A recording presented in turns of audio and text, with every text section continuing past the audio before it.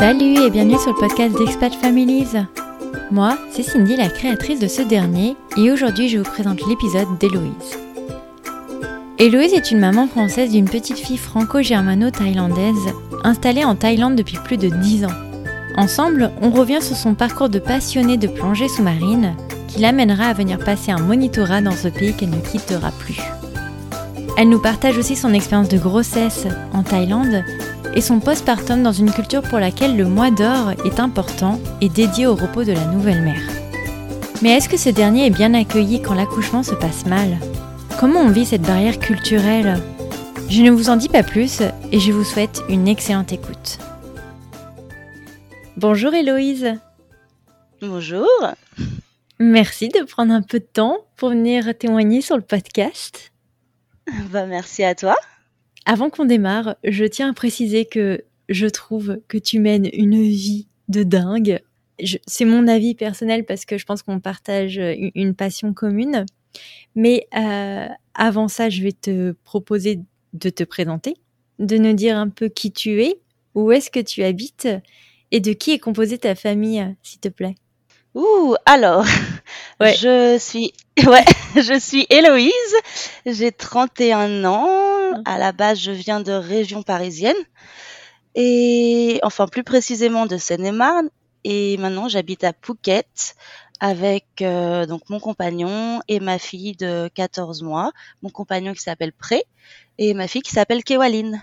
Est-ce que tu peux nous dire un peu quelles étaient les prémices pour toi de cet amour inconditionnel pour la plongée sous-marine ?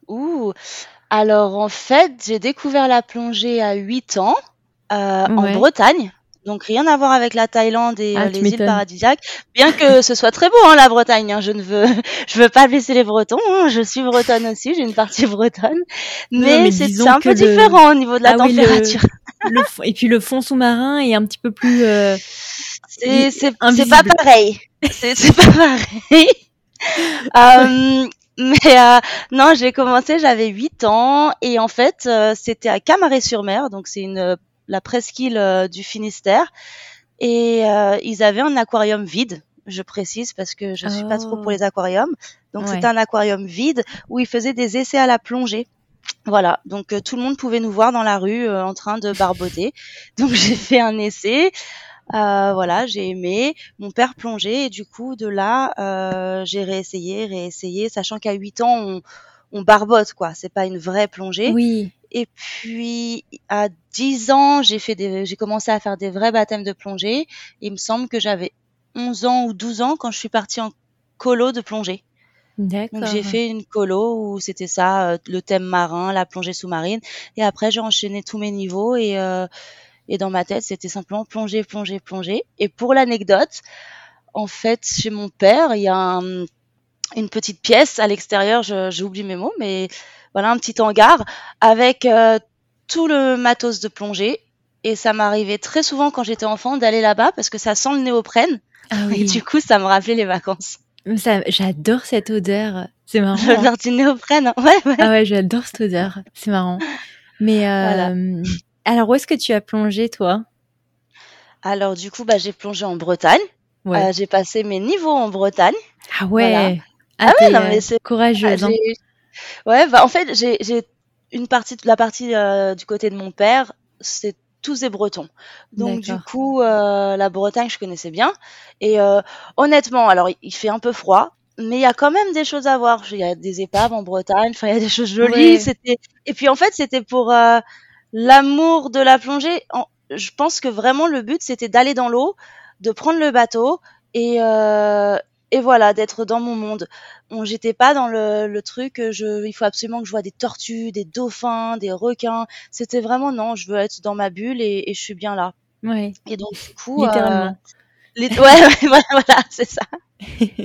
Donc j'ai fait la Bretagne, j'ai fait la Guadeloupe, je suis allée l'île de la Réunion, Oman, Sympa. Bali. Ouais, Ah ouais, t'en as fait quelques-unes quand même. Ouais, Hein. j'ai fait quelques îles. J'ai fait les Similan qui sont en fait aussi font partie de la Thaïlande, mais ce sont des îles dans la mer d'Andaman, mais au nord de la mer d'Andaman. Donc j'ai fait ça aussi et le Sri Lanka. Le Sri Lanka, j'ai fait. Et l'Égypte, non? Oui, l'Égypte. Oh là là, mon grand amour en plus. Oh là, Parce que je crois que l'Égypte, j'ai justement, oublié. je crois que c'est la destination qu'on a en commun parce que je crois que tu m'avais dit en préparant cet épisode que tu avais fait genre 4 fois l'Égypte. Ouais, c'est ça. La chance. T'as fait quoi en Mais Égypte? T'as fait quel coin? non, mais le truc, c'est que j'ai fait l'Égypte, mais si les gens m'écoutent, j'ai jamais fait les pyramides. Ah mais pareil. Bah voilà. J'ai fait Marsa Alam, Vraiment des choses. Moi aussi. Safaga et c'est tout Moi les gars. aussi. Je crois qu'on a plus exploré les fonds que C'est le ça. paysage quoi. Non, c'est marrant. Mais c'est tellement beau aussi l'Égypte que Ah ouais, non, l'Égypte, si c'est on peut magnifique. recommander aux gens, bon, je Ouais. sais que tu habites en Thaïlande, j'ai jamais fait la Thaïlande, mais alors l'Égypte, Non, l'Égypte, c'est c'est fou. vraiment beau pour les fonds marins. C'est magnifique. Ouais. C'est magnifique. Ouais. Et alors, pourquoi t'être arrêtée sur la Thaïlande? Ben, c'est un hasard. À la base, je devais aller en Égypte. Donc, j'avais fait Marsa Alam, Safaga, Hurghada et Sharm el-Sheikh. Ok, donc les plus beaux spots, Et ouais. voilà, les plus beaux spots. J'avais fait des croisières. Et je devais aller en Égypte. Et c'était il y a 11 ans. Et les attentats ont commencé en Égypte il y a 11 ans. Du coup, je me suis dit, je vais peut-être pas aller en Égypte toute seule comme ça à 20 ans. Je vais changer. Ouais. Et donc, voilà, c'est juste, l'Égypte, c'est beau, mais bon, on va attendre. Ouais. Et voilà. Et du coup, c'est un hasard. Mon père m'a dit, je pense que tu devrais partir en Thaïlande, ça va te plaire. Moi, j'étais pas très chaude à la base par l'Asie parce que j'avais fait la Chine. Et en fait, que ce soit clair, hein, ça n'a rien à voir. Oui, c'est l'Asie, mais ça n'a absolument rien à voir. Ah oui, non, Et l'Asie, c'est du pas coup, la Chine. Ouais. Voilà, c'est ça. Mais quand Et on a beaucoup de 20 ans gens- et qu'on connaît que la Chine et que voilà, Ouais. on a les petits c'est pas vraiment des préjugés, Stéréotypes. mais disons que des stéréotypes, voilà, c'est ça. Ouais. Et du coup, je suis allée en Thaïlande et je suis jamais repartie. C'est fou. Ouais. Et ton père, du coup, il Ouais. est venu te voir de temps en temps pour aller plonger avec toi? Ah ouais. Lui, Ah. il est venu voir, ma mère est venue me voir, enfin voilà. Ils savaient de toute façon, je crois que j'avais 16 ans quand je leur ai dit, moi je fais des études, mais après mes études, je pars et je fais prof de plongée. D'accord. Bon. Ils sont Donc, très c'était acté. ouverts, hein. C'est vis ta vie et sois heureuse. Bon, Donc, c'est une belle philosophie pour ces donc enfants, ça, c'est c'est clair. bien, ouais. Ouais. Où est-ce que tu t'installes alors en Thaïlande? Alors, au début, j'étais à Patong, ce qui est franchement pas le top. Alors après, Ouais. quand on a 20 ans, Patong, voilà, on sort, on s'amuse, donc c'est chouette, mais c'est chouette un moment. Donc du coup, j'ai fait Patong, après j'ai changé, j'ai fait Kata, et ensuite je suis allée à Chalong. Ok, donc tu t'y installes, donc tu fais quelques îles, tu t'y installes, et à quel moment tu rencontres cet étalon qui deviendra ton concubin? Bah, excuse-moi, mais étalon, c'est quand même mieux que concubin. Ouais, étalon, c'est mieux, ouais. C'est concubin, non, franchement, non. Je prends 10 ans d'un coup. Alors, comment vous vous êtes rencontrés? Bah, en fait, donc moi, j'étais tour leader d'un bateau de plongée. D'accord. Donc, je sais pas si ça parle, tour leader. En fait, c'est la personne qui s'occupe de gérer les sites de plongée, de choisir à quelle heure on plonge, où on va. Oui, en fonction de la Vérifier que tout se météo. passe bien, voilà, en fonction de la météo, et matos, gérer ouais. le matos, les clients, voilà, tout sur le bateau. Et lui faisait la même chose pour un autre club de plongée. Ah, Et concurrent. voilà, concurrence, grande concurrence. Mais on s'est retrouvés à travailler sur le même bateau parce que parfois nos bateaux sortent pas parce que pas assez de monde, par exemple. Donc on va mettre plusieurs clubs sur le même bateau. Et du coup, on s'est retrouvés comme ça à se voir de temps en temps. Et je me souviens juste en rigolant, j'avais sorti cette phrase à un pote après l'avoir vu pour la première fois, me disant ouais, j'ai trouvé mon futur mari, mais il le sait pas encore. Et du coup, comme quoi, sauf que je ne savais pas, mais c'était pas du tout la première fois que je le voyais, parce que lui savait très bien qui j'étais. Là, je me suis un peu retrouvée ridicule quand même. Ah mince. Ouais, là c'est il t'avait déjà quand même, dans l'œil. Mais alors, qu'est-ce que lui, quel est son background culturel d'ailleurs? Est-ce qu'il est thaï? Alors, lui, il est thaï et allemand. Donc, son père était allemand, son père est décédé, et sa maman est thaï. D'accord. Et donc, sa maman, elle vit encore en Thaïlande et elle vit à 5 minutes de chez nous.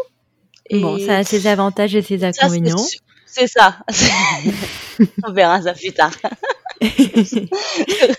Et donc du coup, il est parti de Thaïlande à l'âge de 5 ans, parce qu'il est né en Thaïlande, mais ils sont repartis en Allemagne quand il avait 5 ans.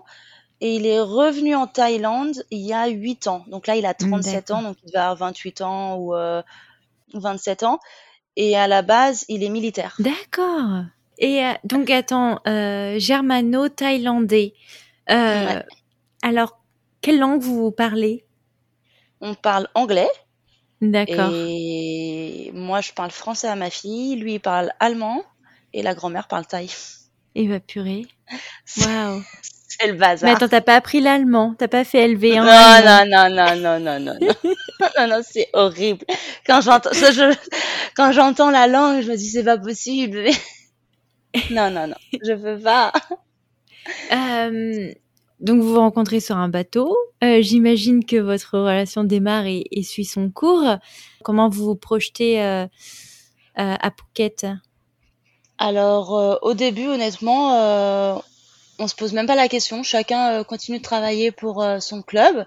Et D'accord. puis, c'est quand Covid est arrivé, parce qu'on s'est rencontrés peut-être 1 an et demi avant le Covid, donc ça fait Mhm. pas si longtemps que ça. Là, on a commencé à se poser des questions parce que du coup, on s'est retrouvés sans boulot et lui venait d'ouvrir en fait son club de plongée, donc qui s'appelle Predive. Et donc Ouais. même quand il avait ouvert son club, moi, je continuais de travailler pour mon club à moi.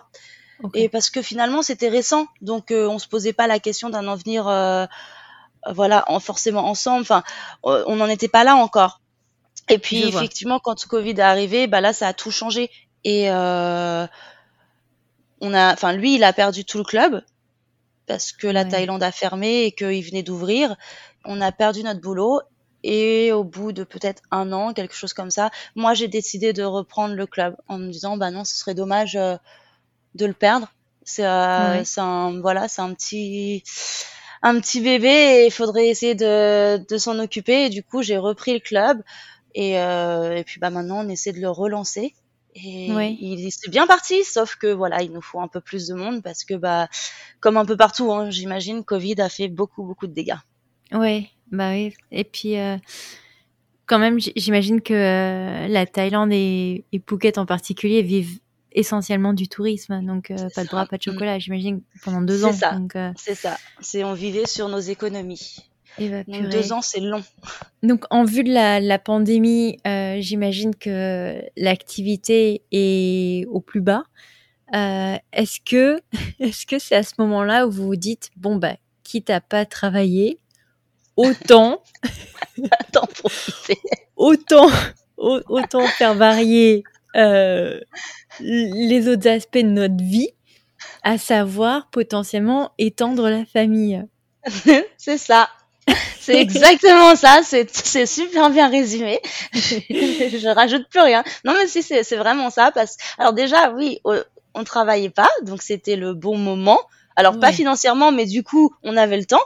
ouais. Mais c'est surtout que, bah, du coup, comme tu m'as dit, tu fais de la plongée. Je sais pas si tu sais, quand t'es enceinte, tu peux pas Ah bah non, plonger. tu peux pas. Ouais. Voilà. Donc, du Enfin, coup, c'est pour ça que j'allais te demander parce que c'est compliqué quand même de descendre quand oui, quand t'es enceinte, quoi. ouais, non, c'est pas possible. Alors, il y a rien d'officiel. C'est même physiologique. L'air qu'on respire peut avoir un effet, en fait, sur le fœtus. Donc, je vais pas rentrer dans les détails. Mais voilà, c'est vraiment pas recommandé d'être enceinte et de plonger. Donc, du coup, je me suis dit, bon, bah, voilà. Oui, je vais pas On n'a pas de plonger, donc travail. On peut pas plonger. Voilà. autant C'est être bon. C'est enceinte. Non, parti. non, mais C'est c'est ça. clair. Bah ouais. Donc, et manifestement, vous avez été performant. Ouais. Ça a pas pris Parce que le longtemps parce que projet a conclu à une jolie petite fille. c'est ça. Qui a déjà Euh, 14 mois. Donc, non, oui, ça allait Ça vite. passe vite. Ouais, bah oui, Ouais. carrément. Bah c'est bien, vous avez été productif, bravo. Est-ce que tu peux nous raconter un peu comment s'est passée ta grossesse en Thaïlande? Euh, ouais. Alors, en Thaïlande, il y a 2 types d'hôpitaux. Donc, il y a les privés et les publics. Moi, j'ai choisi un privé parce que c'est la première et on veut ce qu'il y a de mieux pour sa fille. Bien sûr. Et, euh, et du coup, ça se passait super bien. C'est-à-dire que voilà, avec le gynéco, avec les infirmières, tout allait bien. On avait des bonnes explications. Bébé parfait, donc bon, bah pas de quoi s'inquiéter. Par contre, moi, dès le début de ma grossesse, je faisais des malaises. Donc du Ah coup, mince. ouais, non, c'était compliqué. Je faisais des malaises et on m'a dit en gros que bah voilà, ça pouvait arriver, que j'étais fatiguée. Il fallait juste, au lieu de résister, quand je sentais que ça arrivait, fallait me laisser partir pour m'endormir en fait. C'était la fatigue qui faisait que bah voilà, je partais. Ouais. Donc ils ont été plutôt compréhensifs par rapport à ça, parce que je me souviens avoir fait plusieurs séjours à l'hôpital et ils m'expliquaient bien quand même, non, tout va bien, on va faire les examens. Enfin, on est rapidement pris en charge. Forcément, c'est du privé, donc on est pris en charge, on nous explique tout et donc ça va. Mais si c'était à refaire, je me dis maintenant non, le public ça va très bien aussi. Hein. Il y a Ah ouais? pas. Oui, oui, oui. Si, j'ai beaucoup d'amis qui ont accouché dans le public et c'était nickel. Et D'accord. d'ailleurs, mon accouchement s'est pas forcément bien passé, donc c'est la preuve que, en fait, j'ai réalisé qu'en Thaïlande, on pousse énormément à la césarienne. Ah. Mais Ah, vraiment, ils sont quand ah même en ouais, non. Asie, hein. Ah Pays oui, ah bah d'Asie, oui, quoi. malgré tout. Mais non, j'étais choquée. Alors après, moi, je débarquais, je connaissais rien, voilà, premier bébé. Et première fois chez le gynéco, donc je devais être enceinte de 6 semaines, on me parle déjà de césarienne. Ah ouais, quand même. Ouais, c'est chaud. Et là, j'ai été surprise. On m'a demandé si je voulais un accouchement naturel ou par C-section, donc césarienne, pardon. Mhm. Et du coup, bah, je lui ai dit non, non, naturel. Enfin, pour moi, dans ma tête, la césarienne, c'est si je ne peux pas accoucher naturellement. Ouais. Voilà, mais on choisit pas, C'est c'est pas pas une un option, menu. quoi. Oui, Bah si, voilà. si, c'est un menu parce que différents prix. Ils ont mis la césarienne moins chère que l'accouchement naturel. Et du coup, il n'y a pas besoin d'attendre, etc. Voilà, c'est programmé le 6 à 10 heures. Voilà, on fait une césarienne. Et oui, parce qu'en fait, à la base, la césarienne est un peu plus chère, mais dans Bah oui. l'accouchement naturel n'est pas inclus la péridurale, qui elle coûte 1 000 euros. Bah purée. Donc finalement, l'accouchement naturel revient très cher. Revient Ouais, très bah cher parce purée. que si on rentre un mardi, qu'on ressort un samedi parce qu'on a mis un peu de temps, on va compter aussi les journées en plus à l'hôpital. Donc c'est ce qui Voilà, t'est parce qu'à la base, arrivé c'est un au package. final. Moi, j'ai tout pris. Moi, Du je suis coup, toi, allée tu t'es pris le jackpot. package le plus cher du Moi, j'ai monde. pris le paquet le plus cher. J'ai Ma cumulé les pauvre. deux parce qu'en fait, ils ont déclenché l'accouchement parce qu'elle venait Ok. pas. Donc voilà, on Attends, m'avait comment ça venait prévenu. pas? C'est-à-dire qu'à ta date À la butoir, date, elle devait elle était arriver pas le là. 30 avril. Entre le 29 Ouais. et 30 avril, elle était toujours pas là, donc ils l'ont déclenché le 3 mai. D'accord. Bon. Donc ce qui est pas normalement, enfin Oui, voilà, normalement, tu peux attendre ça une fait 3 semaine. Oui. jours, bon, Ouais. ok. Mais encore une fois, t'es toute seule, tu sais pas, t'écoutes les médecins parce que c'est ton premier, donc t'es un peu, Ah oui, enfin moi syndrome je de la sais pas blouse quoi. blanche. Ouais, non, bien sûr. Non mais c'est ça, c'est que t'es perdu. Puis on te parle de ton bébé quand même, donc tu dis bah je sais pas, j'y vais pas, Ouais. maman. Et donc voilà, donc ils ont déclenché et ils m'avaient prévenu, on m'avait dit le déclenchement ça fait mal. Ah oui, Hmm. ça fait mal, oui, ça fait très mal. J'ai compris. Prochaine fois, bah j'attends 2 semaines s'il faut, mais j'attends. Ouais. Mais ouais, du coup, donc on déclenche et c'est long. Je crois que je suis arrivée à 6 heures le matin. Ils ont commencé, donc en fait c'est des pilules qui te mettent Oui. directement, voilà, dans le col et toutes les 4 heures, on remet une pilule. Donc tu sais que tu as passé un peu de temps quoi à l'hôpital. Et en fait, t'es dans une salle, il y a pas la télé, il y a rien en fait. Tu te dis oh la Ouais. vache. On peut te nourrir ou pas? Non, En t'as pas plus, non, pas de manger, pas boire. bah c'est naze. Ah ouais, c'est naze, là c'est bien pourri quand même. Super truc. Et j'avais Frey qui était à côté de moi qui me dit bon bah si tu manges pas, je mange pas. Si tu Oh, il bois est pas, gentil tu quand bois pas. même. J'ai Ah cru que ouais, elle t'allais me était dire le cool. mec allait chercher une pizza quand Ah non même. non non non, il était là, il attendait sur le Ah, canapé. ok, il est Et gentil. parce qu'en fait, c'est une petite chambre. C'est pas ta vraie chambre, c'est vraiment la chambre Oui, d'attente pour arriver au ouais. bloc, quoi. De Et pré-travail, ouais. c'est ça. Mais c'est long, quoi, sans télé, sans rien. Alors j'avais un livre, j'ai commencé à lire, puis les premières contractions sont arrivées, j'ai arrêté de lire direct. J'ai dit, ah ouais, d'accord, c'est ça les contractions, j'avais pas compris.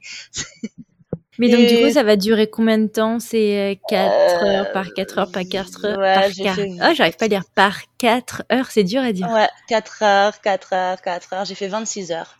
Oh, la J'ai fait vache. 26 heures de... Alors, les contractions sont pas arrivées direct, mais j'ai fait un total, après, de contractions de au moins 18 heures non-stop de contractions. Oh, ma 18-20 heures, les pauvre. vraies, quoi. Et en Bah, fait, purée.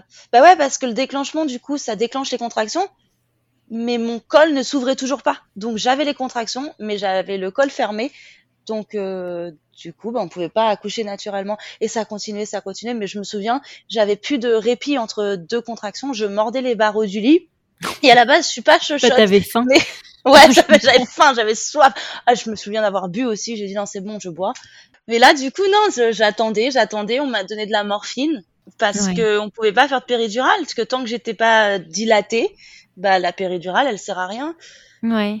Et bon, bah, du coup, bah, j'ai eu une dose de morphine. Ça m'a shooté pendant 20 minutes. Et j'en ai redemandé, on n'a pas voulu m'en donner. Et du coup, bon, bah, je pense que là, j'étais au point de craquer en me disant, bon, allez, c'est bon, je fais une césarienne. Mais j'ai dit non, non, non, j'attends. J'ai pas fait tout ça Ouais, c'est pour ça. ne, voilà.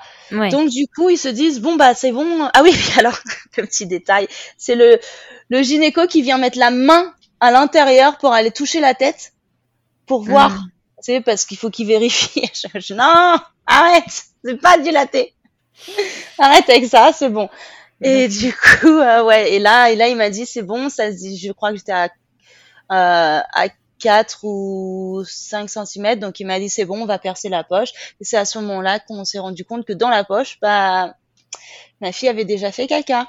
Donc, Ah. du coup, césarienne d'urgence, parce qu'on sait pas, si ça fait Ouais, une ouais, ouais. journée, une heure, une semaine. Et là, c'est en même temps la délivrance et en même temps, tu pleures, quoi. Tu te dis: «Ah non, ah non». Ouais, tout ça pour ça au Enfin, voilà, final. c'est ça, tout ça pour ça.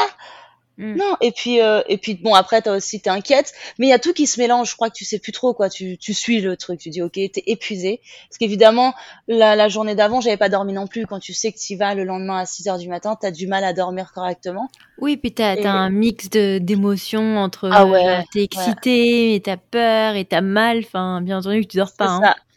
C'est ça. Et du coup, comme c'était encore le Covid, lui, Pré n'a pas pu venir avec moi dans la salle d'accouchement. Ah Donc, donc ils t'ont ouais, embarqué toute seule. c'est ça. Mais je comprends pas en fait. Il pouvait être là avant, mais pas dans la salle d'accouchement, ce qui n'a aucun sens pour moi, Ouais. parce que bah il était là quoi déjà. Ouais, je Donc sais pas. Protocole. ouais, c'était voilà. Et donc ah oui, puis j'étais avec mon masque hein, depuis le début. J'ai Ouais, oublié le ah petit purée. détail, Ouais. le masque. Ça, ils m'ont Et dit, essayez de le garder tant que vous pouvez, mais à la fin, j'avais dit, les gars, parce que pareil, j'ai accouché pendant la pandémie, ils demandaient aussi d'essayer de garder le masque, et j'avais dit, non, mais à un moment donné, ouais, c'est chaud nous, quoi. on peut pas tout faire, quoi, les gars. Là, j'ai besoin d'air. On peut pas tout faire, là. Donc, à un moment donné, mais Mais garder, ouais, je sais pas. Enfin, après, il m'avait toujours dit, non, mais le masque, ça n'empêche pas de respirer. Ouais, enfin, un peu ça quand même, hein. dépend des conditions aussi. Ouais, Ouais, puis ouais, quand voilà. t'es en Puis, âge à essayer de sortir un bébé de ton corps, mais ça, je tu pense que leur as ton dit, toi, masque, t'as essayé? tu peux te le mettre où je pense, quoi. C'est ça. Bon. Mais alors, donc, du coup, il t'embarque au bloc, seul. Et qu'est-ce qui se passe? Alors, du coup, là, ils font, je sais plus si c'est une épidurale, une péridurale ou, enfin, en tout cas, ça marche de la même façon pour endormir le bas du corps, pour faire la Ouais. césarienne. Et ils m'attachent les bras en mode le Christ, tu sais, les bras écartés et ils me les attachent. Et là, je me sens pas bien. Là, je me dis non, ça va pas, les mecs, faut pas faire ça. Là, à la base, je suis quand même quelqu'un de stressé enfin pas stressé, mais qui m'angoisse des Ouais, choses, anxieux. Bah oui. anxieuse, voilà. Et là, bah là, du coup, là, ça a tout déclenché, la fatigue. On m'accroche les bras et Et voilà, je vois pas ce qui se passe. J'aurais dit non, ça va pas du tout. Et je me souviens que l'anesthésiste, c'était un vieux monsieur et je lui dis ça va pas. Je suis en train de faire une crise d'angoisse. Parce que je le sais en plus. Donc c'est ça qui est bien. Donc il me dit bah écoutez, on va vous relaxer quoi. On va vous donner un truc pour vous relaxer. Ok. Et je lui dis surtout n'ouvrez pas. Je sens encore très bien mes jambes. Ouais. Ah, ok. Donc ils me remettent une petite dose. Et là, ils m'ont dit, par contre, je suis désolée, mais ce qu'on va vous mettre, ça va endormir tout le corps. Donc du coup, je suis réveillée, mais jusqu'au cou, je peux plus bouger. Bah purée. Donc là, ça me panique encore plus parce que c'est horrible d'être réveillée, mais de plus bouger le bras, la main, voilà. Mais parce que juste le bas du corps, je sentais encore. D'accord. Donc là, je commence à stresser. Puis j'avais le masque et l'oxygène. Donc du coup, ils avaient mis l'oxygène en dessous le masque au lieu de juste m'enlever le masque. Enfin bref. Ouais, je veux dire. Et du coup, je leur ai dit non, ça va pas. Et puis je m'endors. Donc je pense qu'ils m'ont mis un truc et je me suis endormie. Sauf que je me suis réveillée en pleine opération, le ventre ouvert. Merde. Ouais. Et j'ai hurlé parce que l'anesthésie fonctionnait plus. Ah donc parce que tu sentais tout ? Ouais. Oh, purée. Ouais, alors là, au jour d'aujourd'hui, je sais pas, hein, je me souviens plus, mais je me souviens que sur le coup, j'avais bien douillé, ça, je m'en souviens. Je me suis réveillée, j'avais le ventre ouvert, mais je le vois pas et c'est un rideau. Ouais. Et puis, il me re-shoot, et apparemment, je me suis réveillée une deuxième fois. Mais ça, la deuxième fois, je m'en souviens pas. Et la troisième fois, quand je me réveille, donc je suis en salle de réveil, j'ai plus de bébé, du coup, et je suis toute seule. Ouais. Donc là, j'avoue, je panique pas du tout parce que quand t'es en salle de réveil, de toute façon, tu sais pas trop où t'es, quoi. T'es là, tu dors. Oui, tu dois être stone, quoi. Ah ouais, t'es complètement stone. Mais par contre, j'avais une horloge, je me souviens, j'avais l'horloge sur le mur. Je faisais que ça, regarder l'horloge parce qu'on m'avait dit tu restes là 3 heures. Ça Donc fait long. c'est long, c'est super long. J'ai pas rencontré ma fille. Je sais pas si elle va bien. Je l'ai pas vue naître. Et du coup, Ils te disent qu'elle va bien et où elle est ouais, ou pas j'ai appelé. J'ai fait, j'ai appelé comme ça. Puis, et là, je leur ai demandé, quoi. Et elle m'a dit non, tout va bien. Ok. Bon, bah voilà, c'est tout ce que j'avais besoin d'entendre. Mais ouais. Et après, je suis remontée dans la chambre. Mais ils t'ont dit tout va bien, elle est avec son père. Ah non, elle m'a juste dit tout va bien. D'accord. Okay. Bon, super. bah écoute, c'est déjà pas mal, 3 mots. Au moins, je savais que tout va bien. Et voilà. Et après, je suis remontée dans la chambre. Ok. Bon, bah écoute, en tout cas, là, ton expérience singulière de l'hôpital thaïlandais, tu le vends pas très bien. Hein. Non, ouais, pourtant, j'ai eu plein d'autres trucs hein, à l'hôpital. Je suis allée pour plein d'autres problèmes. Tout s'est très bien passé. Hein. C'est pas je sais pas si c'est la faute de l'hôpital, si c'est ma faute, j'en sais rien. Je veux même pas chercher à savoir qui a fait quoi ou pourquoi. Mais c'était pas ça. C'était voilà, l'accouchement, non. Mais alors, comment ça s'est passé quand même la rencontre avec ta fille ? J'arrive dans la chambre et là il y a personne. Et là je me suis dit mais c'est pas possible. Je me souviens m'énerver dans ma tête en me disant mais c'est pas possible. Comment pressé que je dois arriver et il est pas là. Alors ils sont tous barrés quoi. Et en fait non, je pense que 10 minutes, un quart d'heure après que je sois arrivée dans la chambre, il arrive avec ma fille. Et mais là, il était où ? Il était en fait en bas, lui. Il était en train de regarder comment on lavait ma fille, si tout allait bien. Lui, il était avec elle. Mater la télé, tranquille pilou. Il était parti à la maison avec elle, c'est bon. Ciao, Bilou. Alors, Eloïse, elle a fait le boulot, maintenant on part. Ok, donc il est revenu et t'as pu la rencontrer ? Ouais, j'ai pu la rencontrer. La première chose, c'était c'est horrible, hein, mais comment je sais que c'est ma fille ? Ouais, tu m'étonnes. Parce que je l'ai pas vue sortir en fait, et que bon qu'on soit clair, hein, elle est pas blonde aux yeux bleus, donc la ressemblance n'est pas flagrante. Elle vient d'un sacré beau métissage. Non mais tu voilà, donc et tu sais pas, tu vois, tu te dis mais qu'est-ce qui me prouve que c'est la mienne ? Et puis en fait, ce qu'ils avaient fait les médecins, c'est que quand ils l'ont sorti, ils avaient eux mon téléphone et ils ont pris plein de photos. oh, ils sont chouettes. Donc bon, ça, bah, tu vois, cool. Franchement, tu vois, je remonte le dans niveau. le malheur, voilà, on remonte un peu la jauge parce que là, elle était quand même bien basse. Hein. Voilà, donc les infirmières, les médecins, ils ont pris plein de photos et ils ont mis ma fille à côté de moi, le visage. À un moment, j'ai les yeux ouverts, mais tu vois, alors je suis shootée à mort. Mais voilà, écoute, je l'ai à côté de moi. Ce sera la photo de ton épisode. Ce sera parfait. Je l'avais posté, je crois, genre, regardez, la première fois que j'ai rencontré mon bébé, que dalle, je m'en souviens pas. C'est marrant. Mais, mais voilà, ils Instagram. ont... Ok. C'est ça. Donc, combien de temps tu restes à l'hôpital une fois que voilà, l'opération a eu lieu? Alors, après que l'opération a eu lieu, je crois que je suis restée 4 jours. Ok. En total, j'ai fait 5 jours. Et ton mec, il pouvait rester à côté de toi ou il... Ouais. Avec, il est resté avec moi dans la chambre. Par contre, les chambres, c'est du luxe. Hein. La chambre standard, c'est un lit, le canapé, la télé, le frigo, le micro-ondes. Ils ont intérêt à t'offrir tout ça après tout ce qu'ils t'ont fait subir. C'est ça. Puis attends, je vais te donner au moins le spa dans ta chambre. Quand même. Je pouvais pas. J'avais la poche. Oui, je suis bête. C'est sexy. Au moins une masseuse thaïlandaise, quoi, ou un masseur thaïlandais. Ah ouais, ça va être bien. Ouais, c'est ça. Bah oui. Mais ok, donc tu restes 4 jours. Comment se passe le retour à la maison? Oh là là, c'était bien et horrible en même temps. Ah d'accord. Parce que non, je démarre. Non, en fait, c'était génial parce que forcément t'es à la maison, t'as un bébé, enfin tout va bien quoi. Ça y est, tout s'est bien passé, elle est là, elle est en bonne santé, toi aussi, donc c'est génial. Mais en fait, en Thaïlande, c'est quand même dans les normes ou dans la culture que l'enfant soit élevé par les grands-parents. Voilà. Parce que comme il n'y a pas de retraite, c'est un cercle. Donc les parents travaillent, donc il faut quelqu'un pour garder les enfants. Les grands-parents gardent les enfants, mais en même temps... Oui, donc c'est là où en fait ta belle-mère rentre en jeu et te dit je t'explique ma grande, retourne bosser, moi je m'occupe de ta fille, c'est ça? Ouais, alors non, c'est pas retourne bosser vraiment, mais je pense qu'elle a voulu vraiment bien faire le premier jour quand je suis arrivée. Je suis pas en train de dire ça. Hein. Ouais, non, je sais, mais okay. Mais ouais, en fait, quand je suis arrivée, je me souviens juste que j'ai pris le bain pour ma fille parce que là, du coup, on est en Thaïlande, donc le bain, c'est pas 1 ou 2 fois par semaine, c'est 2 fois par jour. Il fait très chaud. Ouais. Il fait super chaud en Thaïlande. On transpire beaucoup, donc ouais. Moi aussi, j'étais surprise, mais oui, 2 fois par jour.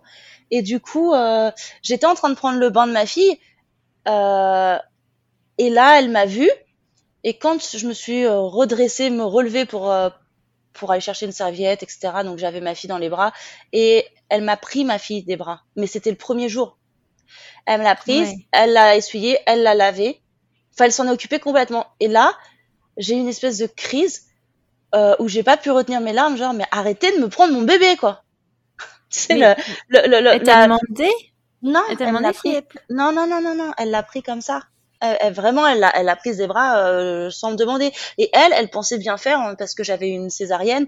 Donc voilà, je vais t'aider. Mais si tu veux, on venait de me le faire, on venait de m'enlever mon bébé que j'avais pas vu tout de suite, où ça s'était mal passé. Je viens de rentrer à la maison avec elle et on recommence. Et en fait, là j'ai vrillé quoi. J'ai pleuré en disant non, c'est arrêté. Et puis le frère était dans la chambre, la tante était dans la chambre. Enfin, laissez-moi tranquille quoi. Ah oui, donc il y avait vraiment toute la famille. Ah ouais, il y avait toute la famille. Mais ça partait d'un bon sentiment parce qu'ils voulaient tous voir Kewaline et ils étaient tous super contents. Mais toi, à ce moment-là, t'as besoin d'espace et t'es en train d'apprendre en même temps comment donner le bain, la bonne température de l'eau, etc. C'est ça, un peu, des trucs... qui n'étaient pas forcément à au top niveau, quoi, après un accouchement. Ouais, non, c'est clair. Au niveau glamour, il y a mieux. Il y a quand même mieux. On embrassera les culottes de les fameuses culottes.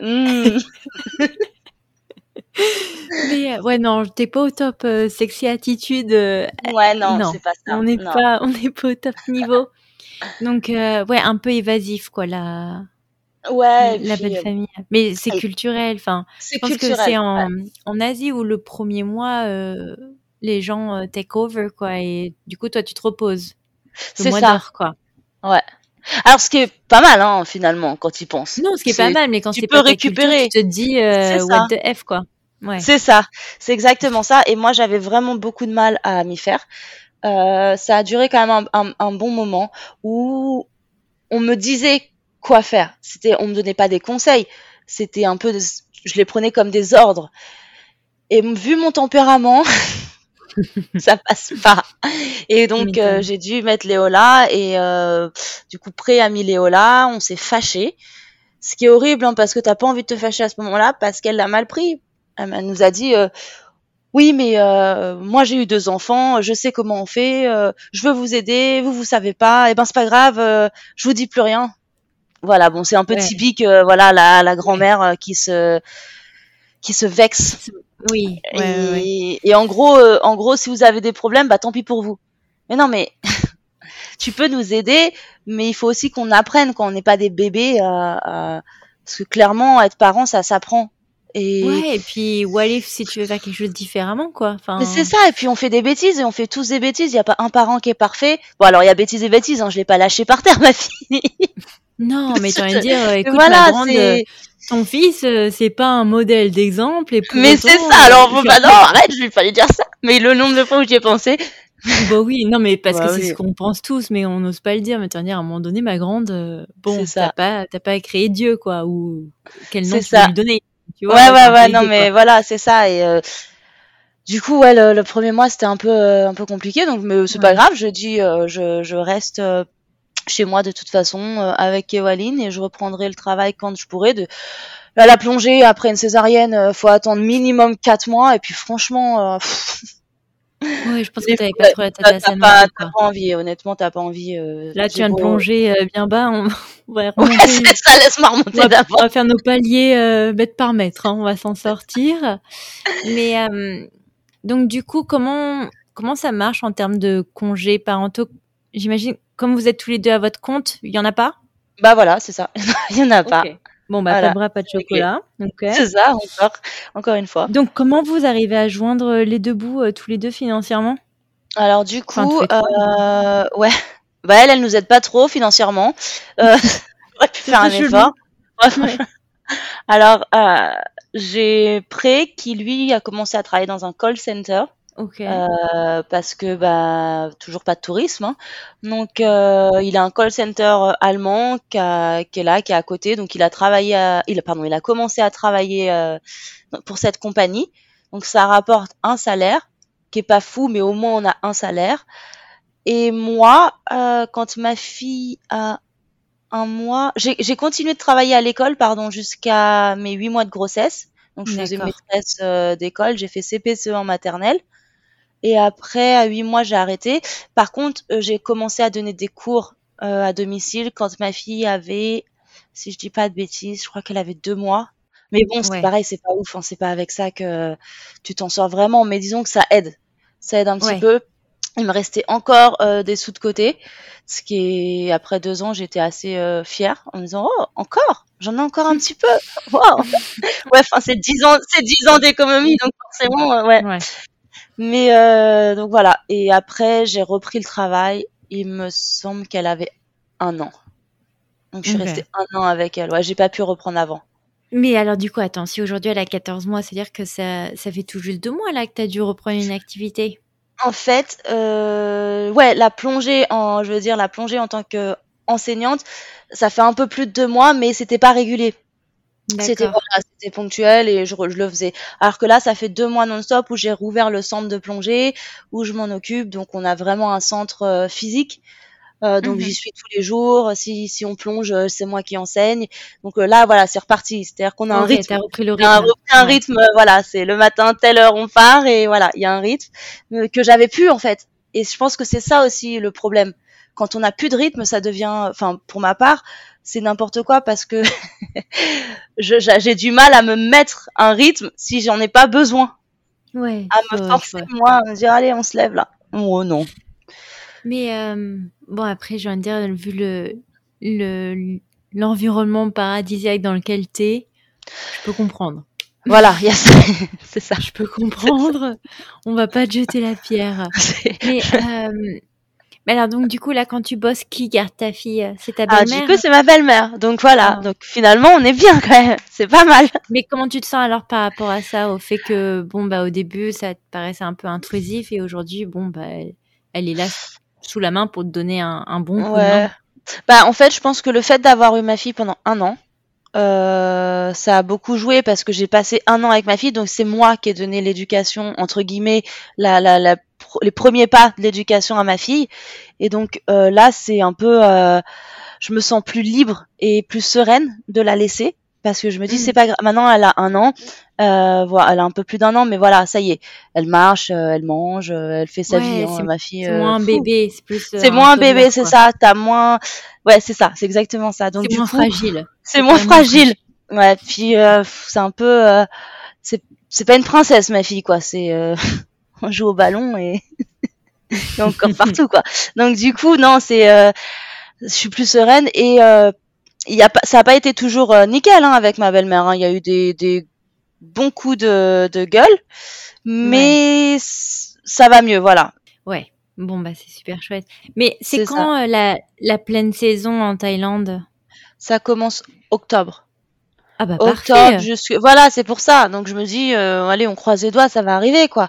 Ça fait 10 ans qu'on est là, les gens nous connaissent, on adore ce qu'on fait, allez, ça reprend et puis tout le monde est content et voilà. Non mais fais ta pub alors du coup parce que en plus ton épisode il sortira parfaitement pour la saison. Donc en plus voilà, il y aura les vacances de la Toussaint. Donc si les gens ont un peu de budget à se mettre dans des vacances au soleil, la Thaïlande. La Thaïlande. Après 2 années de Covid en France, enfermés dans les maisons. La Thaïlande. Oh, la Thaïlande. Le paradis, le soleil. On mange un pad see ew avec du poulet, quoi. Ah, voilà. Parce que les pad thaï, il y en a marre, quoi. Ouais, c'est bon. Pad see ew. Pad see ew, les gars. Pad see ew. Ou les somtam, les salades de papaye. Mais, qu'est-ce qui continue de te fasciner, toi, par exemple, aujourd'hui, après plus de 10 ans dans ce pays?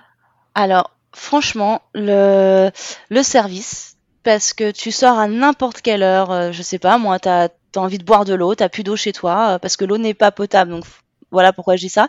T'as plus d'eau chez toi, et t'as le 7-Eleven d'à côté, qui est toujours ouvert, c'est ouvert 24 heures sur 24. La nourriture est juste excellente. Ah oui, pas de see you. Ah ouais, pas de see you encore une fois. Mais voilà, c'est excellent. Faut pas aller dans les trucs touristiques, faut aller dans les petits marchés, dans les boui-boui de rue. J'appelle ça les boui-boui de rue là, parce que souvent on a peur d'y aller avec notre mind français en se disant oulala, attends, y a pas de frigo ça. Mais c'est top, le top du top, c'est pas cher et c'est bon. Et c'est super bon. Et c'est pareil, c'est à n'importe quelle heure. Y a tout. Enfin, il y a les plages. Le week-end, tu sais pas quoi faire. T'amènes tes enfants à la plage ou t'as pas d'enfants, mais c'est pas grave. Tu vas quand même à la plage parce que du coup, tu fais pas des châteaux de sable. Tu bronzes. Tu profites de la vie. Il y en a partout. Ouais, il y en a partout sur tout le long de la côte. T'as ton petit. Alors les fruits, c'est un truc de malade. C'est super bon. Ils te font des fruits de chèque. À tomber, qui coûtent rien. Et je pense que le truc, c'est qu'on l'oublie des fois. Moi, j'oublie que, réveille-toi. Héloïse, ta vie, là, en gros, le soir, ça va pas, un petit coup de blues, je vais aller prendre une bière sur la plage. Ouais, il y a pire. Hein. Voilà, c'est ça, il y a pire. Je vais prendre une bière sur mon porche alors qu'il y aurait une annonce, quoi. Et ça, des fois, on l'oublie. Et non, moi, mon centre de plongée, il est en face de la mer. Donc le soir à 18h30, j'ai le coucher du soleil sur la plage, juste en face du centre. Donc c'est des choses comme ça et des fois je me balade donc en moto parce qu'ici c'est beaucoup de motos et tu te balades sur tout le long de la côte et ça m'arrive de temps en temps de me dire mais attends quand même hein. C'est pas mal hein. Après 10 ans, il y a le truc qui te manque, c'est tu te souviens comment tu te sentais la première fois que tu as mis les pieds sur l'île? Cette sensation de découvrir toutes les odeurs, etc. Ça, tu l'oublies parce que tu t'es habitué. Donc, des fois, c'est bien, en fait, de s'en rappeler, d'ouvrir les yeux et de dire, attends, regarde tout ce qu'il y a. Une petite piqûre de rappel. C'est ça. Puis même le boulot que j'ai, quoi.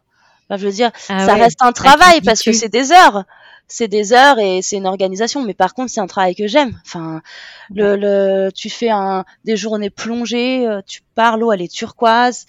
Des fois, tu vois des dauphins sur le trajet. Enfin, quand c'est ça ton travail, ça va. Ouais, ça Je va. veux dire, oui, il y a des heures derrière, mais ça va. Je veux dire, le mec qui Non, c'est travaille à clair. l'usine, il fait aussi beaucoup d'heures, quoi. Et c'est pas les mêmes. Ah Donc, non. Et c'est non, pas le même c'est pas vrai. environnement. Ouais, c'est clair. Non, mais écoute, je pense que so far, t'as quand même bien vendu ton île, voire même le pays. Est-ce que tu aurais des conseils à offrir à des familles qui souhaiteraient se lancer dans l'entrepreneuriat en Thaïlande? De bien réfléchir au projet avant. Parce que, non, mais Ouais. sans déconner, les papiers, tout ce qui est papier, permis de travail, etc., ça peut être très, très rapidement une grosse prise de tête si on n'a pas réfléchi, si on s'y est pas pris en avance, parce qu'on trouve de tout. On trouve plein d'avocats en Thaïlande qui peuvent faire les papiers. Mais on trouve tous les prix aussi. Ouais. Donc, il faut vraiment se renseigner à l'avance, sachant que, voilà, normalement, quand on est étranger, c'est plus compliqué pour ouvrir une boîte parce qu'il faut toujours avoir des tailles dans la boîte. On protège énormément les tailles. Il y a beaucoup de métiers qu'un étranger ne peut pas faire. Il y a toute une liste, voilà, qui est interdite aux étrangers. Et par exemple, moi, dans ma boîte, donc je suis directrice de mon centre de plongée. Mon copain est aussi directeur de mon centre de plongée, mais on ne peut pas être 50-50 taille français. Il faut un autre taille. Voilà, c'est comme ça, c'est D'où la la loi. belle-mère. Ouais, non, j'ai pris le frère. J'ai pris le frère. Ouais. Bon, bah, non, écoutez, mais voilà, good c'est to know. normal. On protège, Okay. ils protègent vraiment la Thaïlande Oui, et les tailles. ça a du sens, hein, tu me diras. Ouais, voilà. Donc, ouais, faut vraiment Ok. réfléchir au projet et vraiment calculer, parce que j'ai beaucoup d'expats aussi qui veulent garder le même rythme de vie. Et là, ils se rendent compte que quand on vit plus en France, garder le même rythme de vie, c'est très très compliqué parce que les écoles coûtent une blinde. Les écoles privées, c'est quand même très très cher en Thaïlande. Ouais. Après, il y a toutes les assurances, etc. Et là, on se retrouve à un niveau où on se dit ah mais non, j'ai pas les moyens en fait. Ah bah ouais. Ouais. Donc On va aller à la voilà, plage, je vais prendre la piscine. c'est Ouais. ça. Voilà, on va tous vivre dans la même maison, on va tous partager du riz et hop à la taille. Mais ça plaît pas à tout le monde. Ouais. Moi, ça me va, Hmm. mais pas à tout le monde. Ouais. Bah écoute, ça me paraît Ouais. clair. Et du coup, à titre personnel, qu'est-ce que nous on peut te souhaiter pour la suite? Ah, honnêtement, j'ai pas envie d'avoir un immense centre de plongée, mais si on peut, voilà, avoir assez de monde pour pouvoir continuer notre super aventure, parce que vraiment la plongée, c'est un truc, voilà, c'est ma passion, c'est la passion de mon copain, j'adore enseigner, j'adore faire découvrir ce monde. On est un centre familial, on veut rester cette petite atmosphère familiale, mais voilà, juste le meilleur par rapport à ça pour qu'on puisse le garder. Et puis bah évidemment, moi je veux juste du bonheur, hein. Souhaitez-moi du bonheur, ça me Oui. va. Hein. Bah oui, et la Ouais, santé. ouais. La santé, Mais ouais, mais la santé, voilà. Si je suis heureuse, c'est que j'ai la santé et c'est que ma vrai, fille a la c'est vrai. santé. Donc c'est bon. Non, bah écoute, moi ça me paraît être un beau projet. Moi, pour l'heure, en tout cas, Eloïse, je te remercie énormément pour ton témoignage. Bah non, merci à toi. Hein. C'était vraiment chouette Ouais, d'avoir et partagé ça. continue de faire vivre la passion de la plongée à d'autres gens. C'est important. Et puis, je te souhaite surtout une belle saison en Ouais, octobre, quand merci. même. Donc, du Ouais. coup, Phuket, hein, is the place to Phuket, go pour Phuket, octobre. pré-dive, Caronne. Pas comme Non, ça mais qu'on dans fait. tous les cas, non, mais je laisserai quand Non, même mais tes infos pour qu'on vienne te demander que tu ailles plonger voilà. avec les gens. Ouais. Et non, bah écoute, Eloïse, moi je te remercie énormément pour ton temps et pour ton témoignage. Et puis écoute, je te souhaite une excellente fin de journée, nuit, Bah, merci matinée, je sais beaucoup. plus. Matinée, il est 12h30, je crois, quelque chose comme ça. Et c'est Bah toi, la écoute, nuit, c'est ça? je te souhaite un très bon patio et une bonne salade de papaye. Merci. Merci. Bah, merci beaucoup. Merci encore à Eloïse de nous avoir partagé un petit bout de son chemin en famille. Si vous avez aimé cet épisode, n'hésitez pas à le partager autour de vous et de nous laisser des étoiles et des commentaires sur votre plateforme préférée. Merci beaucoup et à la semaine prochaine.